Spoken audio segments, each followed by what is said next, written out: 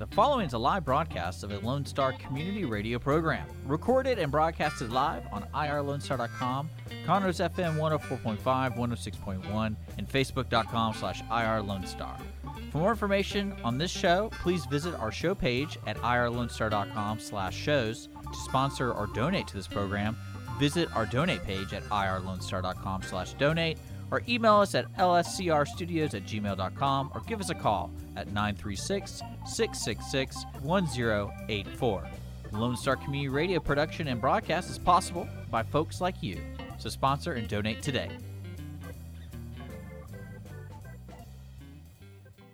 You're listening to Lone Star Community Radio on 104.5 KCZW LP Conroe and 106.1 KZCC LP Conroe, and worldwide on irlonestar.com.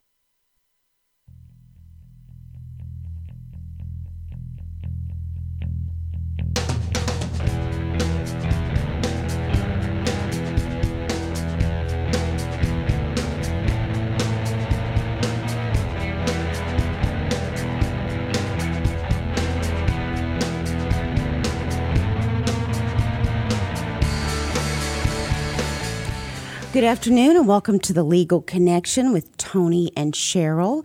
Tony and I are two Texas licensed attorneys, and we are here on 104.5 and 106.1 every Tuesday from 12 to 1 p.m., and we are talking about legal issues. We have been talking, last week, we were talking about Second Amendment and the Stand Your Ground doctrine, Tony, and we really didn't get to that second part, but I think it's really interesting to our listeners, and I think everybody needs to know what that is. It's very important, and we're going to talk about the Second Amendment too, because before our show today, I got caught up in reading about the Texas independence and the Mexican-American War, which kind of led me to looking at some background of Santa Anna, and I don't know why that suddenly interests me, but it really is related because the Texians, as they were called at the time, were friendly with Santa Anna in the 1820s. Santa Anna was born in 1794, and in 1821, he actually probably a little before that, but it was because of him that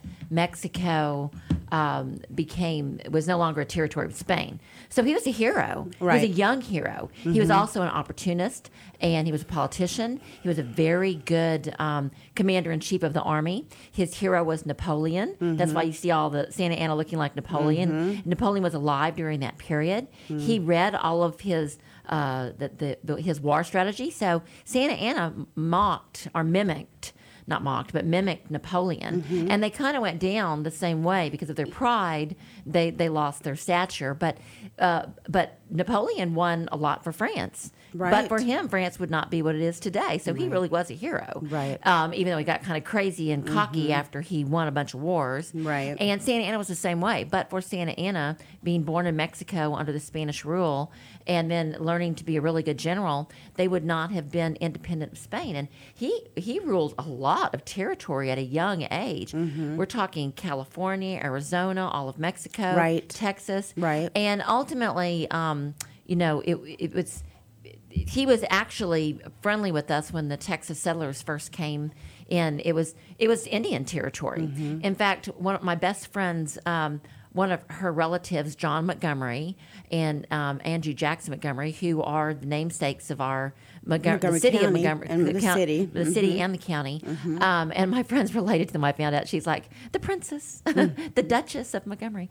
Angie, I believe John Montgomery's wife, when they were coming to settle in Texas, was killed by Indians at the Arkansas-Texas border before they came down here, and they were just following Santa Anna's land grant rule. And so Santa Anna was a good guy for a while when he was in his 30s, and then all of the, I guess, becoming pride was his downfall. Well, wasn't it because we invaded or we moved into Texas and then we wanted to annex it and make it part of the United States? And he was like, no way. He was. You're not doing that. He actually was on the side of the Texians. He was friendly with the people that were settling Austin Colony and everybody coming in, and they were going to get their one league when they settled here with their family, because he wanted them to run the Indians off for one thing, because a lot of the territory was Indian, and Santa Anna couldn't control all of this land. I mean, he was a a young guy, basically in his 20s and 30s, from born in a Mexican state at the time, a Spanish state, and he couldn't control all that land, so he wanted subjects that came in under his authority and rule and under his terms to come in. And one of the terms that was interesting enough was that you had to be Catholic.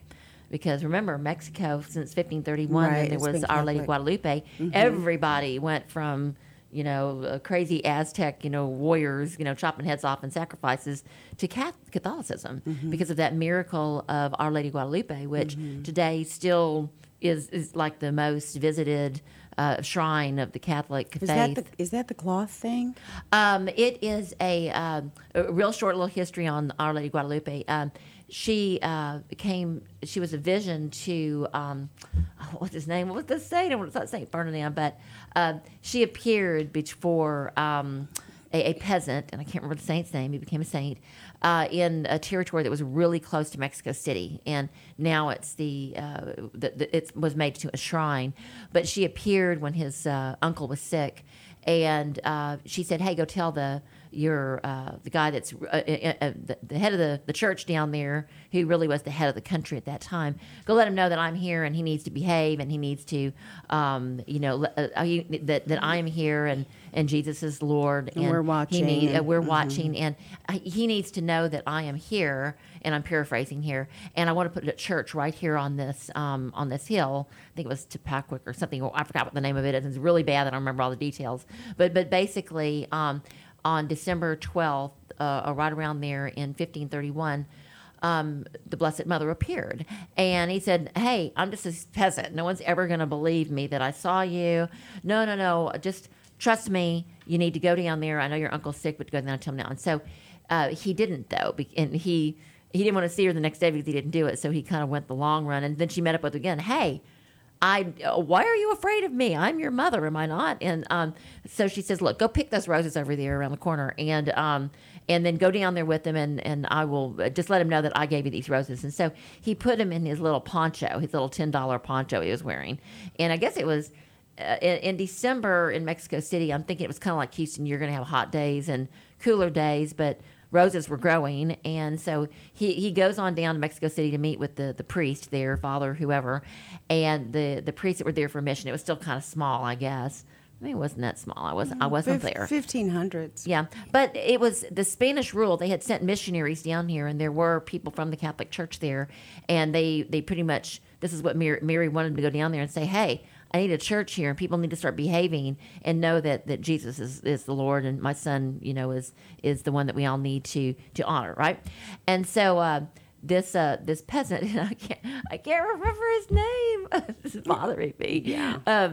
Anyway, the future saint that ran into her goes down there and sits quietly for the full day waiting to talk to this priest, and they finally got around to him, and he says, "Hey, the Blessed Mother, I ran into her, and she's saying, hey, we need to build a church there, and Jesus is Lord, and they really exist." And here are these flowers. And they're like, "Yeah, right, whatever." And she goes, "Here, she wanted me to show you this." And so he drops the roses poncho out of his poncho that's been sitting there the whole day. And when he drops it down, there is an image of Our Lady of Guadalupe exactly as we see it today on his clothes.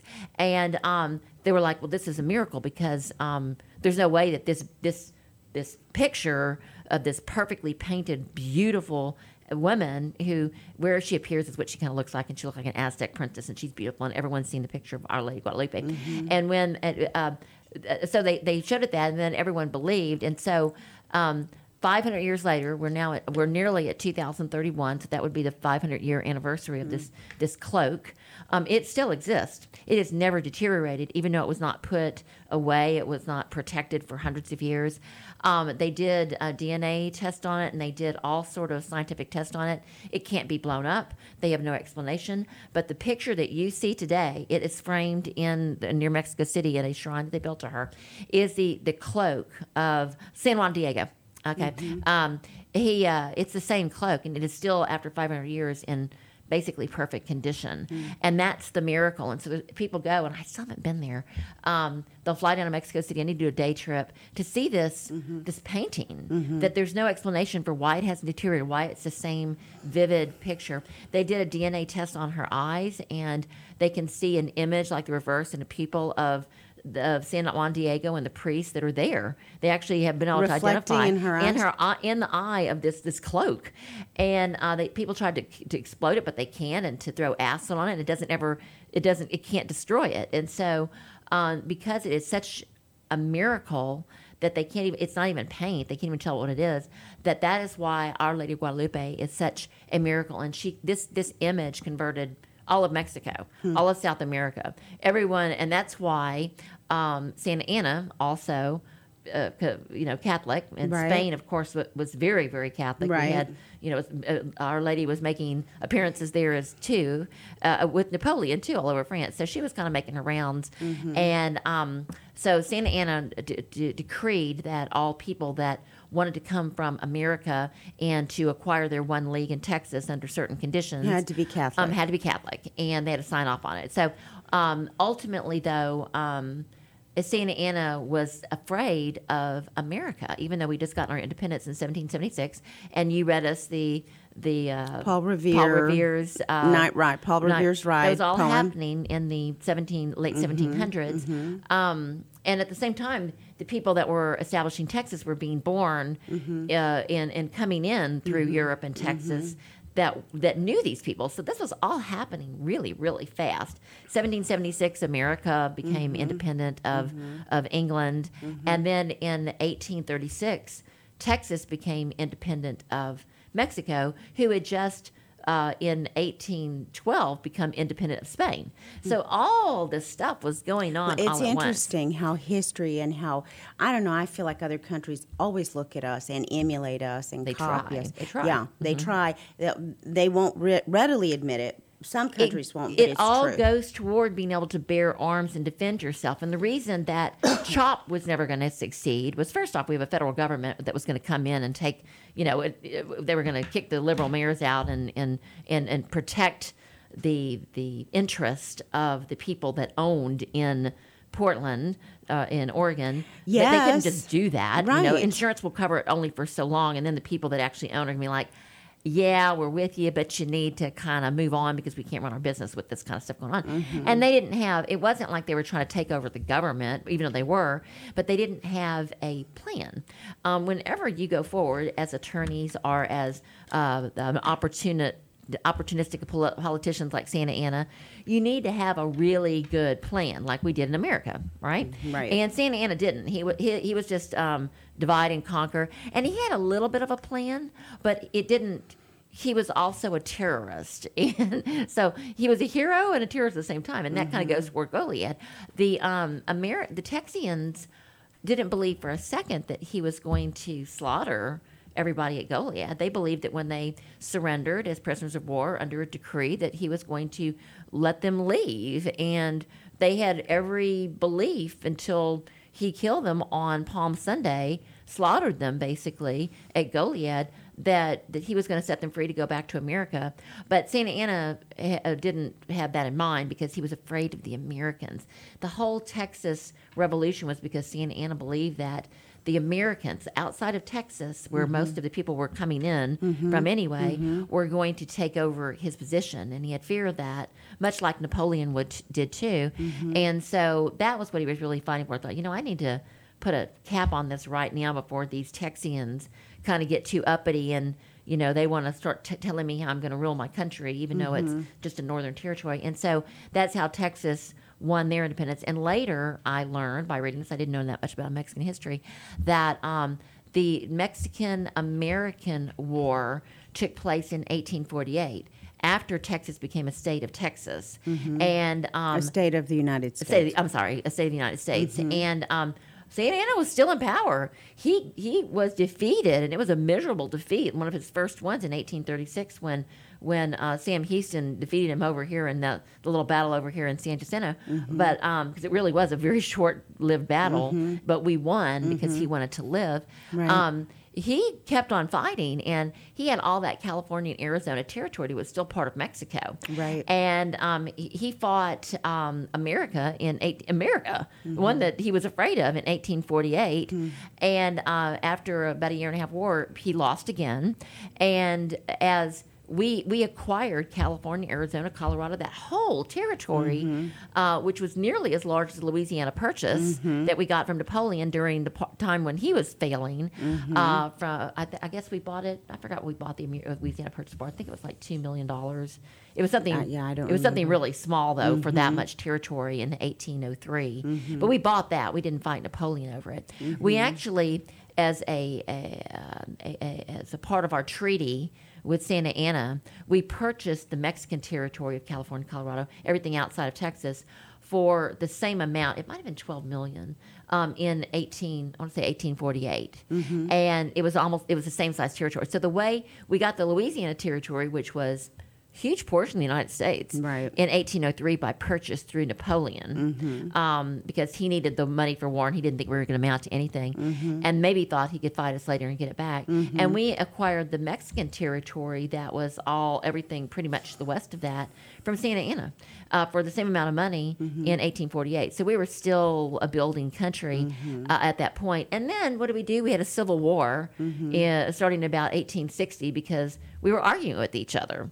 And it wasn't just about slavery. It was over the Louisiana Purchase, though. It was That's over. What it was over. It was really more economic than it was political. Right. It had a little bit to do with slaves, but that was just a part of it. The big part is the love of money is the root of all evil. It was really about money and control. And I'm not a big Civil War buff, but I know enough about the war that although right now we're looking at it from Black Lives Matter and civil rights, the true reason for the Civil War was about money, because the northern states were not the farming states, and they were the industrialists, and they needed stuff from the South, and the South was like, you can't put tariffs on us and try to control us. We're the ones that are feeding you, and that's how it kind of got started. And then they made it. Well, there was something about the Louisiana Purchase and the Monroe Doctrine that any state or territory that expanded into that region could not be a slave, could not own slaves. Right. So the South, my understanding is the South felt like because they added that on there, and I believe it was the Monroe Doctrine, they added that on there, they were trying to crush the South. Slaves were supposed to be gotten rid of within 30 years anyway, but it would give the South time to ease their way out of their dependence on that slave labor. Not unlike kind of what happened, because the slaves were actually just they were servants, they were workers, they were contract laborers. And part of their salary was you get to stay on you're going to be like people that we work now. You can stay at my house, live in maids. You can stay at my house and we give you a salary, you're going to get this perk, and you're like a part of our family. Well, and we the love you. bad part was that it was against their will. They didn't consent to that. Right, but a lot of them did go back to that, and they became contract laborers in a different sense. Because they didn't have anywhere else to go. Because then you've got, just like with Santa Ana, you got the bad dictator type owners who were like, beating them and being horrible. But then you had the good owners who were treating them like family, like Thomas Jefferson actually like understood had kids with them. They were treating them like valuable possessions. Because everybody has value. Everybody that God gave a soul to that is born has value. And just like Jesus said, if you're the last, and you always know these scriptures much better than me, but the first will be last and the last will be right. first. So you were all born equal, and whatever we have to treat each other fairly. And a lot of people in the South were not treating their slaves that they bought fairly, but a lot of them were. And so anyway, I don't really mean to get our whole show onto that part of it, but history repeats itself, and that's why our topic should be, even though I spent a lot of time talking about war, it relates to it, because if you can't bear arms to defend yourself, you can't defend yourself against bad factions, basically. Well, and then that's the thing about America. Our whole country is based on these type of things. The Second Amendment, I want to read it again for our listeners. The Second Amendment is a well-regulated militia being necessary to the security of a free state. The right of the people to keep and bear arms shall not be infringed. And remember, in the poem of the Midnight Ride of Paul Revere, the militia, those were just people like you and me that had guns, were alerted and fought the British off. And so our country is based on the right to keep and bear arms. That's exactly what happened with Sam Houston, because Santa Anna had already killed most of our legitimate militia, people that had come in that actually knew what they were doing. And Sam Houston quickly pulled together a militia. A militia. And he taught them in 2 weeks. Here, this is what you do. Because we have the right to keep and bear arms, he was able to do that. Right. And had we not, we would not be a separate state. We wouldn't be what we are today. Never. And then they used good political strategy to go forward and surprise Santa Anna. And I do, and even though our show is not about the Texas Revolution, I do want to read about 4 paragraphs just to give our listeners an idea of less than 200 years ago what happened and why we are independent. This was 2 generations ago, 2 people that live 100 years ago. Right. This is not that long ago, okay? A lot of people died young, but a lot of people did not die young. Santa Anna did not die young. Well, Olivia de Havilland just died and she was 104. I couldn't believe it. She just had just turned 104. She was the age of my grandmother, who lived to 96. And to think that she was my grandmother's age. Yeah. This was not that long ago. Yeah, isn't that crazy? And that she was the last surviving cast member of Gone with the Wind, which has now been banned right now for the moment. But I just love Gone with the Wind because it was also very historical in the way it's been banned. It was banned on Netflix. They took it off because of Black Lives Matter. They said that it was kind of honoring, they owned slaves and that kind of thing. And I thought that was a little bit crazy. But the truth of the matter is, it was written only 70 years after the Civil War by, and the lady that had written it, Margaret, what was her last name? I can't remember. Yeah. Whoever wrote it, I'm losing my mind. The lady that wrote it interviewed her relatives and was able, and she lived in Atlanta, so she was able to put together sort of a historic a depiction of what happened from the side of the South, and that was kind of unheard of. But it was a good movie historically. And again, I'm into history because history repeats itself, and if you don't know history, then you're not prepared to go forward. Well, and what about the saying? The thing we learn from history is that we learn nothing from history. We do. And I love that the Bible is 2,000 years of history. A lot of it we weren't there, and we don't have good sources, but we do have a lot of really good sources because they've been able to prove out a lot of its truth by the artifacts that they're finding in Babylon and in the Middle East, and just and the Dead Sea Scrolls were hugely important, found in the 1940s to support what the Bible says. Okay, so and this all goes. So what is this you're going to read? I'm reading just the first 4 paragraphs of Wikipedia on the Texas Revolution because truly you don't remember it from the 5th grade, and you can't appreciate it from the 5th grade and 3rd, 4th, 5th grade, and then you don't go back to it again because our lives are so busy.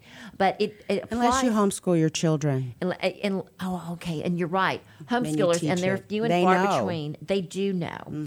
I'm just learning this now, but it goes toward to putting together a militia with the right intent, with the right basis for why you're fighting, knowing why you're fighting, and then being able to pull together what you've won with the proper experts, like you do in a trial, to form a government that has the right rule for the right reasons, not like Santa Anna.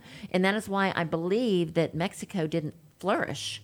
They had everything going for them, but Santa Anna didn't form the government for the right reasons with the right people. He sort of was pride. And what do they say? Pride before the fall? Pride comes before a fall. Okay, and pride that's in cometh probably before Proverbs and fall. all this stuff. Yeah, I think it's Proverbs. You are like the expert. You're right. On, you knew that. I don't know it, but okay. So let's hear this. The Texas Revolution was really a short little war. No one really. I didn't know that. Between October 2nd, 1835, and April 21st, 1836. That's what we just went through with with COVID. I mean, basically, October to April. That's how short the Texas Revolution was. But the next year, though, right? 35 to 36? 1835 to 1836. That is basically a 6-month period. We went from good friends with Santa Anna to we own Texas, and these are our borders. That's a 6-month period from start to finish. No arms to arms, okay? So the Texas Revolution was a rebellion of colonists from the United States and the Tejanos, Texas Mexicans, because there was no Texas. We were in Mexican territory. Texas was a Mexican territory. And in putting up an armed resistance to the centralist government of Mexico, which was only... Mexico didn't exist before 1812 when Santa Anna got it from Spain. So they were also very new with the only 20 years old and not well established and unstable. And instability is what Santa Anna capitalized on. If you saw, and that's what Napoleon capitalized on. That's what China's capitalizing on. They say instability and they swoop in and start, before you know it, they're taking over. Okay, so we need to be really careful about watching out what's going on outside of. That's what happens in marriages. You're not aware, and then whoop, some cute young thing has seduced your husband. That's not happening with mine, but I'm aware that it will never happen because I know the Texas Revolution. While the uprising was a part of the larger one that included other provinces opposed to the regime of President Antonio Lopez de Santa Anna, which is Saint Anne, so he was his name actually is much longer than that. It's like I think 20 words. The Mexican government believed the United States had instigated the Texas insurrection with the goal of annexation. So Santa Anna wasn't afraid of the Texians. He was afraid of the United States. And that was why he started pushing back. The Mexican Congress passed the Tornel Decree, declaring that any foreigners fighting against Mexican troops, quote, will be deemed pirates and dealt with as such, being citizens of no nation presently at war with the Republic and fighting under no recognized flag. So basically, Santa Anna said, if you're not with us, you're against us. You're a pirate. We don't care where you're from. We don't. We're going to kill you. Sure. Okay. And only the province of Texas succeeded in breaking with Mexico, establishing the Republic of Texas, and eventually being annexed by the United States in 1945. Okay. So 1945. I'm sorry, 1845. Oh, okay. Thank I was you. like, woo. No, that would have been crazy, like Hawaii or something. No, it was a really short period that Texas was under its own republic, governance, which was 1836 when we became separate because Texas has got the Six Flags of Texas. Can't remember for the life of me what they all are, but no, one was Mexico. For sure, one's the United States and one was Texas. Can't remember what the other three are. Was it France and Look it up real quick. What were the Six Great Flags of Britain? Texas? I don't know, but if these 4 paragraphs, it's going to take 30 minutes. No, it's not. I'm going to finish. The revolution began in October of 1835 after a decade of political and cultural clashes between the Mexican government and the increasingly large population of American settlers in Texas. The Mexican government had become increasingly centralized, and the rights of its citizens had become increasingly curtailed, particularly regarding immigration from the United States. In other words, Santa Anna was starting to put a lot more rules in order to maintain his control.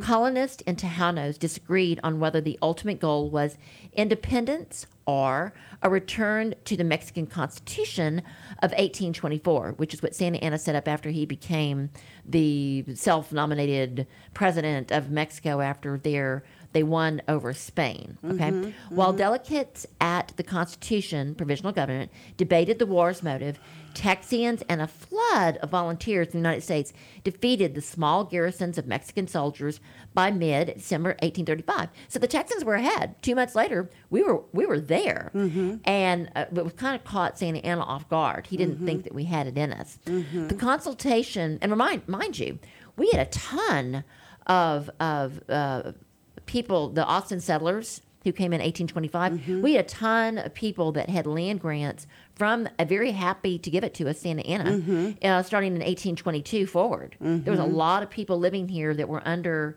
his control and wanted to make sure he was happy because we just wanted everybody to be happy. And we had contracts with Santa Anna that said we own this land, and so we needed to keep things peaceful or go to war with them. So it was basically a contract dispute. The consultation declined to declare independence, and which was the small government of Mexico. The consultation was just a government that had formed that was called a consultation. Installed an interim the consultation declined to declare independence and installed an interim government whose infighting led to political paralysis and a dearth of effective government in Texas. So Mexico had put together a small little mini government for Texas, and because they were fighting amongst themselves, it made the Texas people that came over, Bowie, Fannin, Sam Houston, stronger because we weren't fighting, okay? And we had a goal. The ill-conceived proposal to invade Matamoros siphoned much-needed volunteers and provisions from the fledgling Texian army. And this is skipping over a lot of stuff, in March of 1836, a second political convention declared independence and appointed leadership for the new Republic of Texas. So the next period is going to go backward a little bit, but basically the Texans said, Santa Anna didn't know what he's doing, and we're going to form a government amongst ourselves. So let's put it together and win over this country. He's a good warrior, but we've got home ground advantage, kind of like Chop. Determined to avenge Mexico's honor, Santa Anna vowed to personally retake Texas. He was mad that in December of 1835, after 2 months, that these little colonists were disrespecting him. His army of operations entered Texas in mid-February 1836 and found the Texans completely unprepared, which they were, the Alamo and Goliad. They just thought, hey, we won. This is great. They took over Alamo. They took over a couple of other little forts, and they're like, yay, we won. Here's our flag. And Santa Anna wouldn't have no part of that, okay? So Mexican General Jose de Urrea led a contingent of troops on the Goliad campaign up the Texas coast, defeating all the Texian troops in his path, executing most of those who surrendered.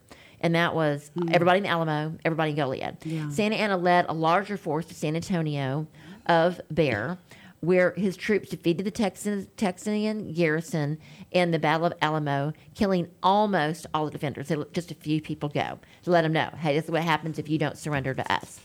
A newly created Texian army under the command of Sam Houston was constantly on the move, while terrified civilians fled with the army in a melee known as the Runaway Scrape. Now, this is where bearing arms, this is the last paragraph, comes into play, all right? So the citizens were like, we are out of here. We would like to live. We don't want to be slaughtered by Santa Anna. Take your country. We're going to go back to the U.S. or Kansas or wherever. We're out of here. Our life means more. On March 31st, Sam Houston, paused his men at Gross's Landing on the Brazos River, and for the next 2 weeks, the Texians received rigorous military training. These are just civilians that didn't know anything about what they were doing, but they had arms. Becoming complacent and underestimating the strength of his foes, Santa Anna further subdivided his troops.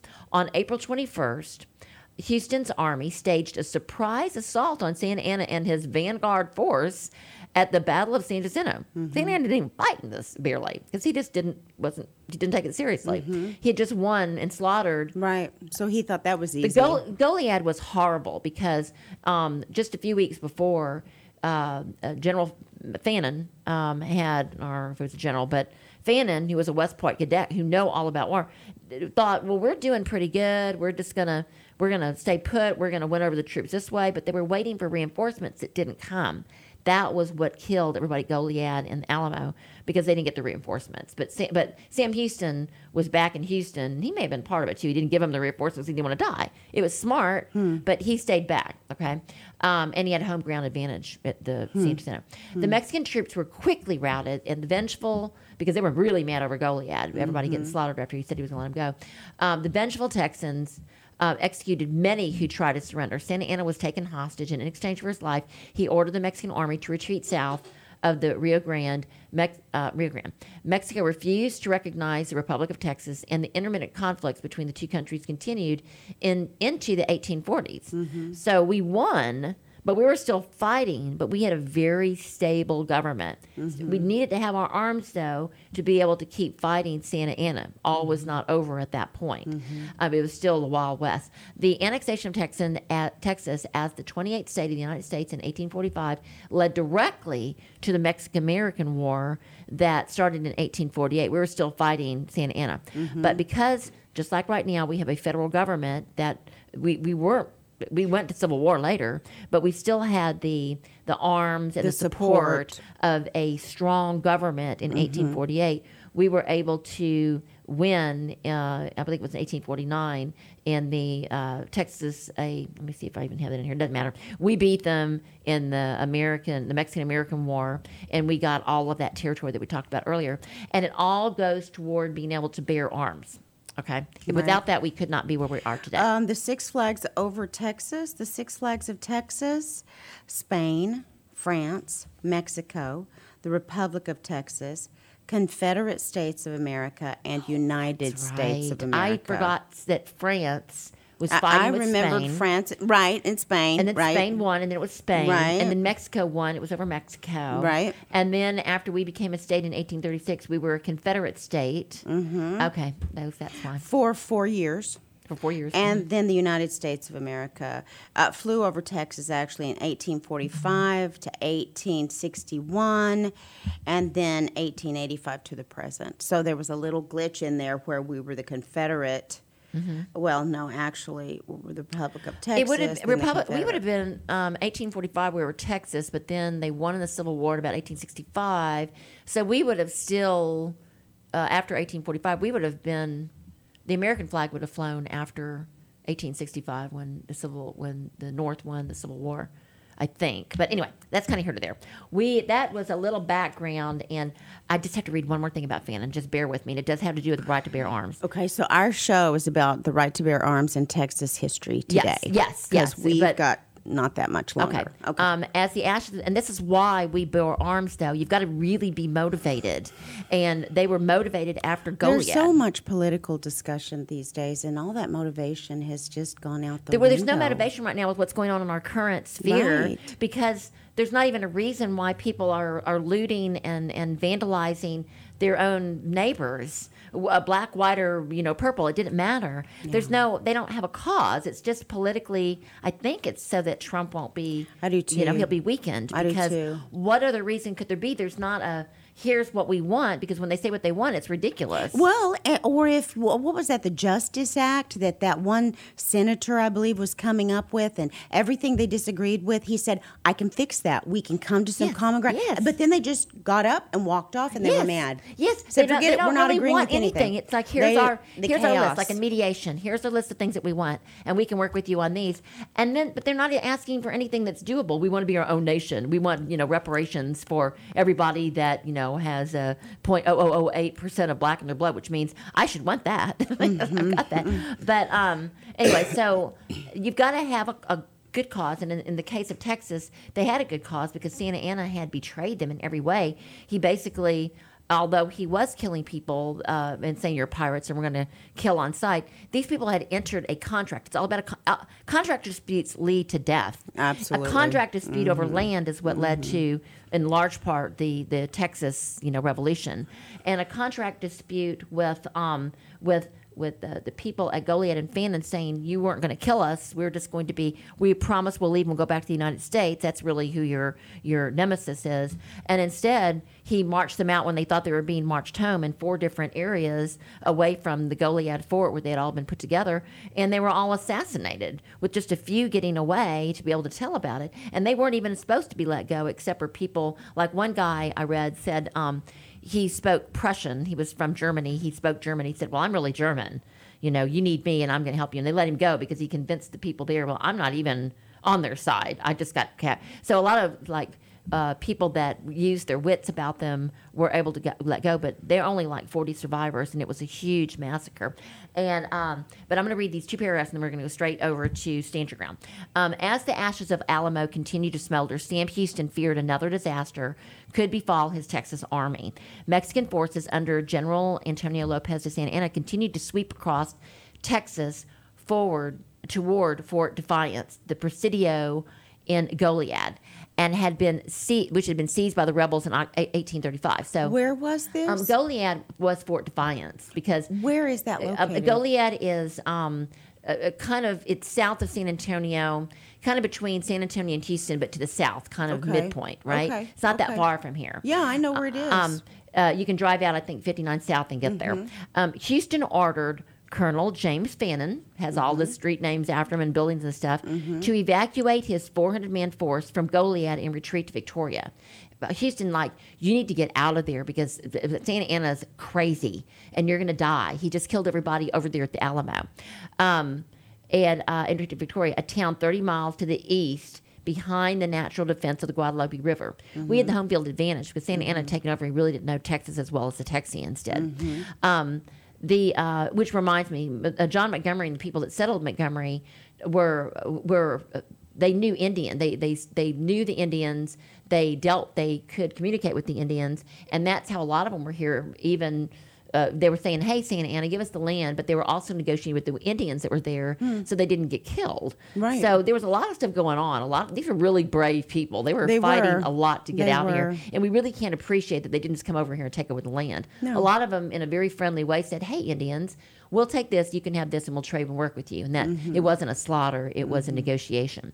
The immediate advance of the enemy the immediate advance of the enemy may be confidently expected, quote, is what Houston was telling Fannin, warned him. Prompt movements are therefore highly important. He was saying, get out of Goliad, you're going to die, okay? Him and his 400 men. Fannin, however, lacked the same urgency as the orders he received on March 14th in 1836. He just didn't take it seriously. Houston said, get out of there. Right. And Fannin was like, and it's just, okay. So Fannin, the finely bred West Point trained officer, lingered for a few days as a 1,400-man army led by Santa Anna's Chief Lieutenant General Jose Urrea closed in on Goliad. He didn't know. They don't have cell phones these days or satellites. Or drones. Whether indecisive, stubborn, or loyal to the rebels away on missions whom he did not want to abandon, Fannin remained in Goliad until the morning of March 19th. By the time the colonel ordered the retreat, it was too late. Urrea's advance riders had already spotted the Texan defenses, and the main army was just hours behind. It was too late. They had him surrounded.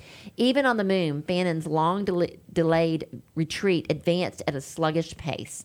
When one of their carts fell into the San Antonio River, the colonel told his men to halt and retrieve it. Leave it. He should have just said, we got to go, run. Over the protest of his officers, Fannin also ordered the troops to stop for more than an hour to allow their oxen to graze.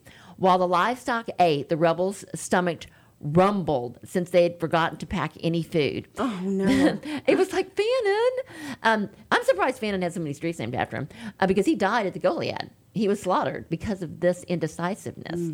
When the Texans finally resumed their march in the afternoon, they quickly encountered the Mexican forces. Instead of taking cover in the nearby woods, Fannin ordered his men to form a square in an open prairie near Colito Creek. With cannon stationed at each corner of the square, the Texans held firm. Although shot in the thigh, Fannin continued to lead the fight until darkness fell. Encircled by enemy and low on ammunition and water, the desperate Texans worked through the night to dig ditches and haul overturned carts, dead horses, and even fallen comrades to buttress the forts of their earthworks. They were trying to protect themselves. When dawn broke, however, so did the realization that the arrival of the Mexican reinforcements during the night had made their situation hopeless. Faced with annihilation, the Texans raised a white flag and were marched back to Goliad and incarcerated in the Presidio Chapel at Fort Defiance, along with other rebels captured in the nearby area. Fannin had hoped and even expected that his men would be treated as prisoners of war and given clemency. If Urrea gave him that guarantee, however, he did not have the power to do so. A decree created by Santa Anna in December of 1835 ordered that all foreigners fighting against the government would be treated as pirates and executed. Urrea, however, urged his commander to be lenient and to show the generosity after the hotly contested engagement is worthy of the highest commendation. So he was like, they fought hard, let's give them a break. And I can do no less than commend it to your excellency. And so basically what happened was Urrea backed down. Santa Anna said execute them. he had entered this agreement that they would be able to go back, and they were tricked into going out in thinking they were going to be collecting food or just marched home to the United States or to a ship. They were all slaughtered at Goliad. And so because of that slaughter, Sam Houston, everybody was remembered the Goliad, and you see the arm with the blood coming off of it. It infuriated the people that remained, including the United States, that he could be so inhumane to people that had surrendered and were willing just to go. But Santa Anna, on the same turn, was like, how dare you deceive me? And I was on your side, and I gave you this land, and now you're not. Since you're not with me, you're against me. I'm going to kill all y'all. And so that's because of the anxiety over Goliad. Remember the Goliad even more so than the Alamo, which had happened before. That is how we basically won our independence. And we were able to get the militia together to bear arms to fight for a cause. And then we had such a great government after the fact with Sam Houston and all of our leaders, and then helping the United States, that we were able to, I say help the United States, our leaders came from the United States. Right. We didn't have people that were born and bred here forever. Right. All right, so stand your ground. And I'm going to give like a little synopsis of people that want to bear arms in the night, and when you can defend your property and when you can't. Right. Because people think you can stand your ground and get a gun out just like here, and I know. you can't do that. You will get in big trouble. Not under all circumstances. Okay? And to recap what stand your ground is, just one paragraph from last week from basically the law. Stand your ground is also drawing a line in the sand and no duty to retreat law. It provides that people may use lethal force to defend themselves or other, a right of self-defense, against threats of reasonable or reasonably perceived threats, regardless of whether they can safely retreat from the situation. Under such a law, people have a duty to retreat from any place where they have a lawful right to be and have no duty to retreat from a place where they have a lawful right to be, and may use any necessary force if they reasonably believe they are in imminent danger of death, and bodily harm, kidnapping, rape. And some states don't have that, but the truth of the matter is the stand your ground law is a law in almost every state, and if you have imminent danger of fear, just like in Florida, just like we do in Texas, just like in California and all these other states, then you can defend yourself, particularly if someone's firing upon you and you're at your own house. Doesn't California have the duty to retreat if you can safely retreat? If you can safely retreat, and that comes up so much because it's a can of worms to prosecute. You get shot in the back, but just like that guy over there at Wendy's, the second guy, not George Floyd, who couldn't retreat. What was that guy's name? Bradford? Oh, Bradford, yes, I can't remember. But he was retreating, but he was also shooting the policeman's taser gun while he was retreating. So what is that? They have a stand your ground law in Missouri, I believe it is. So I believe the officers are going to win on that because this guy, even though the officers weren't in their own home territory, they did have him under arrest because he didn't. I believe that he shouldn't have been drinking, and he was supposed to be drinking, and he. I forgot why, and I'm speaking out of turn here. They may not have stand your ground may not have applied there, but it did to the extent that law enforcement. He was already under arrest, and he tackled him and took his weapon and fired upon him. Could the officer have used less than deadly force to get his taser back? I mean, this guy had his taser and he's running. He fired the taser at him. We saw that on all the videos. And maybe the officer, I guess in his defense, he could say, I wasn't aiming to kill. I was aiming to protect myself. I don't know. Yeah, so I just have to add this. I'm protecting myself from a man that's 40 feet away from me, running away from me. I don't get the shooting in the back thing. It was explained to me that if someone steals an officer's weapon, then that officer cannot let that person get away because they could use police weapons on other people, so they have to stop them.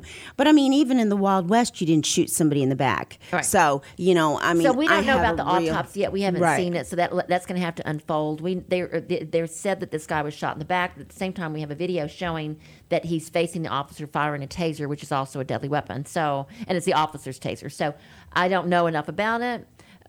He got the officer's taser. He's aiming it at Yeah, him. I saw it. I remember him shooting it, but I don't remember him shooting it at the officer. I think he shot. Oh, no, see, I don't know that either. It looked like on the video it was shooting toward, he was facing the officer he's running away from. But I'm not on the jury. We haven't seen it, Right, so that's right. kind of all going to unfold. But here's the scenario, and I know we only have a few minutes, but I have to read this out because it's important.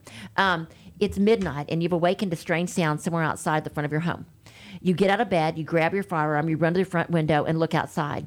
That's when you see a masked man in your yard peeking into your car, looking around for security cameras. What can you legally do to stop him? Do you have to let him steal your property? Let's change it up a bit. What if if the sound turns out to be broken glass from your front door, and you walk into your living room only to discover your front door wide open? You hear someone moving in the next room, and you know your wife and child are still in bed asleep. What do? These are very frightening scenarios we hope you'll never have to face, but we want you to understand the potential criminal consequences that you, as a responsible gun owner, could face if you use force or deadly force to defend against certain types of crimes involving property. Remember, many states strictly forbid the use of deadly force to protect your property. In Texas, you can use deadly force to protect your property. Right. Now, let's look at the potential consequences you face if you decide to confront these types of perpetrators with force or deadly force. Texas Penal Code Section 941 is what you want to look at. It explains that a person is allowed to use force, but not deadly force, to terminate a mere trespass or interference with property. Not deadly force. Right. Okay.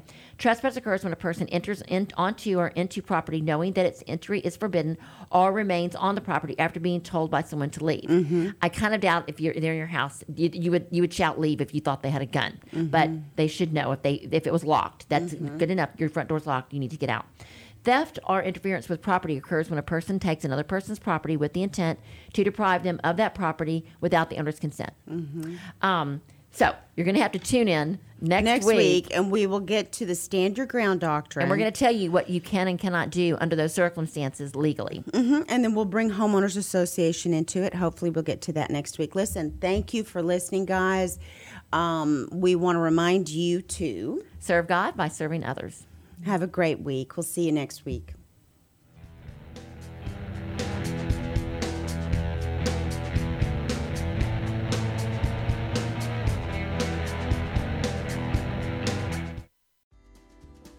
Today's show was recorded and broadcasted live on irlonestar.com, Conroe's FM 104.5, 106.1, and all rights and ownership are reserved to Lone Star Community Radio.